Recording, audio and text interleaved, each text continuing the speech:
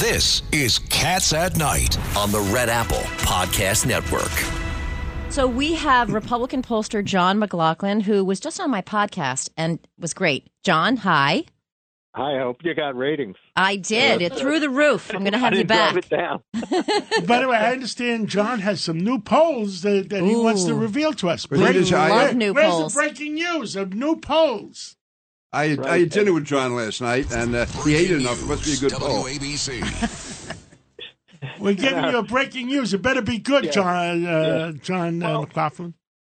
Well, by the way, it was a great dinner last night with Congressman King. Our wives prepped us for, they don't believe these polls all the time, Rosemary and my wife Mary. But in the meantime, Trump, we've got 1,000 likely voters that we just polled January 19th to 24th nationwide.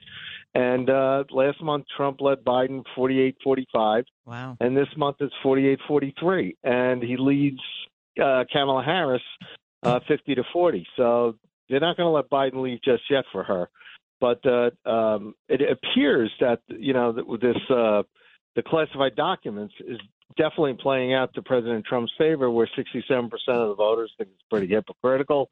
And when, you find out the idea of the fact that his son was paying him $50,000 a month on a home that Zillow says only worth $1.3 million and could rent for $7,000 in Delaware, he's getting $50,000 a month from his son, who he's charged with rent.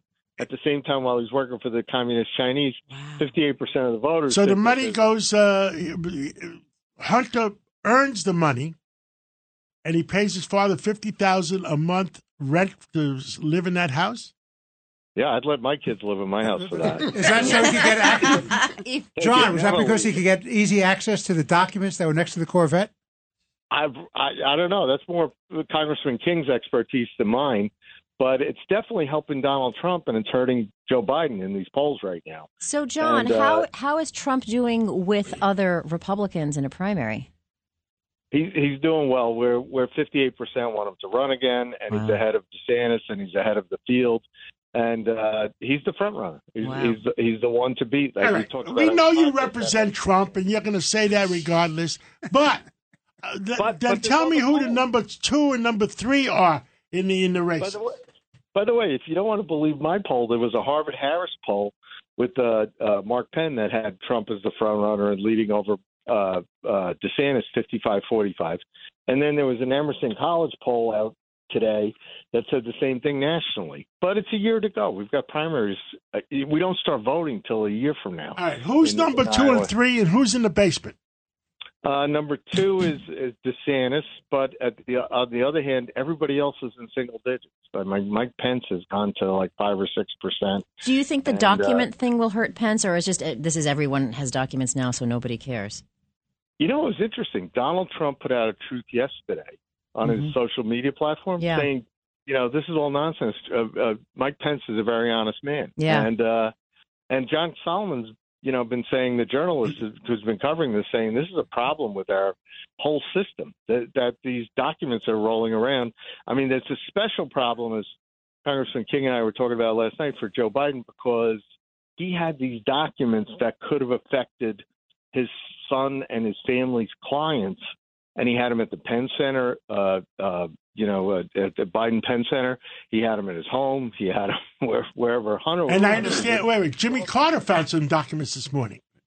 Yeah, I'm convinced every president, has some form of It was a red herring when they did it to Trump. But the difference between Biden and Trump is that the question I want to know is how did the Chinese benefit from all of this? Yeah. That's the potential conflict of the Biden family. They were getting tens of millions of dollars from the Communist Chinese. They were getting millions from Ukrainians, from Burisma. He had a prosecutor fired over there. John McLaughlin, is Washington for sale? It seems that way, sadly. I mean, most people, I think, would believe that. And,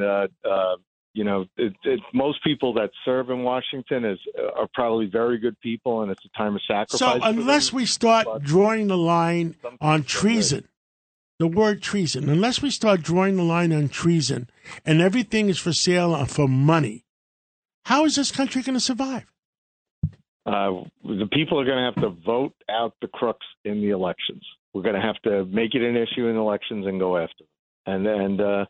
And we've seen it on the Republican side where people have been voted out. I mean, Laura Curran can speak to that in Nassau County, and people like Pete King, who years ago when I went to work for him, I said, "What do you think of term limits?" He says, "I'll fight for I support them, and I'll stay in Washington as long as it takes to get it passed." Now, Peter King, 28 years ago, you went to Washington. Right. Actually, 30 years ago. 30 years ago. Was it that as bad 30 years ago? No, the climate wasn't as bad. Listen, there's partisanship then. We had Newt Gingrich fighting with Bill Clinton. Having said that, it was nothing like today. You had common sense people in both parties. Today, the problem is that with social media, with cable TV, with the animosity, and the problem is that the rule of thumb, I think Laura would agree with me on this, in the primary, maybe 15% of the voters come out. Right. Also, 10% of each party are crazy, and that 10% is going to come out. John, I mean, you saw out some breaking news. I got it from Noam. Facebook and Instagram will reinstate Donald Trump in a few weeks. Wow, then his ratings are going to go, I don't know, plummet or go sky high. He could go either way. I mean, regardless of that, the good news about that is it's a victory for free speech. He should have never been censored.